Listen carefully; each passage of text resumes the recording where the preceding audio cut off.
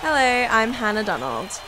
New South Wales has lost back-to-back State of Origin series, going down to the Maroons 32-6 in Game 2 in Brisbane last night. The Blues lost star Tom Trbojevic to injury in the third minute, forcing Damien Cook to play centre. Coach Brad Fittler admits it was a tough adjustment. I thought he did a great job, Cookie. We had to change a bit of what we're trying to do out there, but at the end of the day, their defence was very good. It would have been a bit more interesting if he was out there. Obviously, he's a strike player and a good player.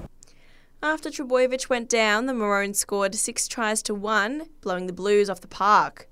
Blues skipper James Tedesco admits it was a tough pill to swallow. Yeah, it's just disappointing. Obviously, I feel like we worked really hard, had a great week, and then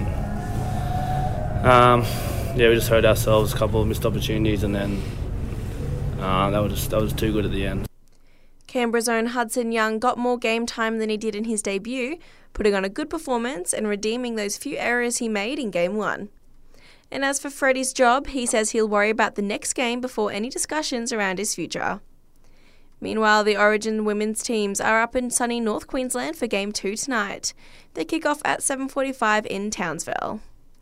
Over to AFL, where Geelong medical staff have had to pull the reins on Patrick Dangerfield's shock bid to play tonight against Melbourne, just a week after the Cats captain suffered a collapsed lung and cracked rib.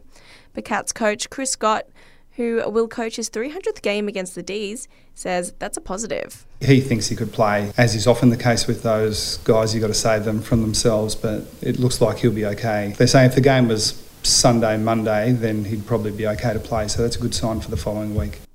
A knee complaint will likely rule Lance Franklin out of the Sydney side for Saturday's meeting with the Eagles. Swans coach John Longmire says a spate of forward-line injuries has left Buddy unable to have a rest. It's probably cost him a little bit in the back end of the year. We've put together a program that hopefully he's able to be managed in this back half of the year and come out and when he plays, to play some really strong, good football, and his knee and everything feels good.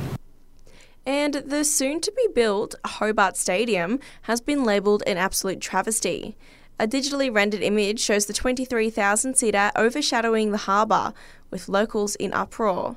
They might have to get used to it though. The inclusion of a 19th team in the AFL comes with a clear provision. Without a stadium, no licence will be handed over. And in tennis, Venus Williams' remarkable longevity in tennis will continue at Wimbledon. The 43-year-old has been given a wild card to the Grand Slam in what will be her 24th appearance in the main singles draw. She has won the event 5 times. And that's your latest headlines. Check back again later today for a wrap of the day in sport, with the full-time whistle on the Sport Report.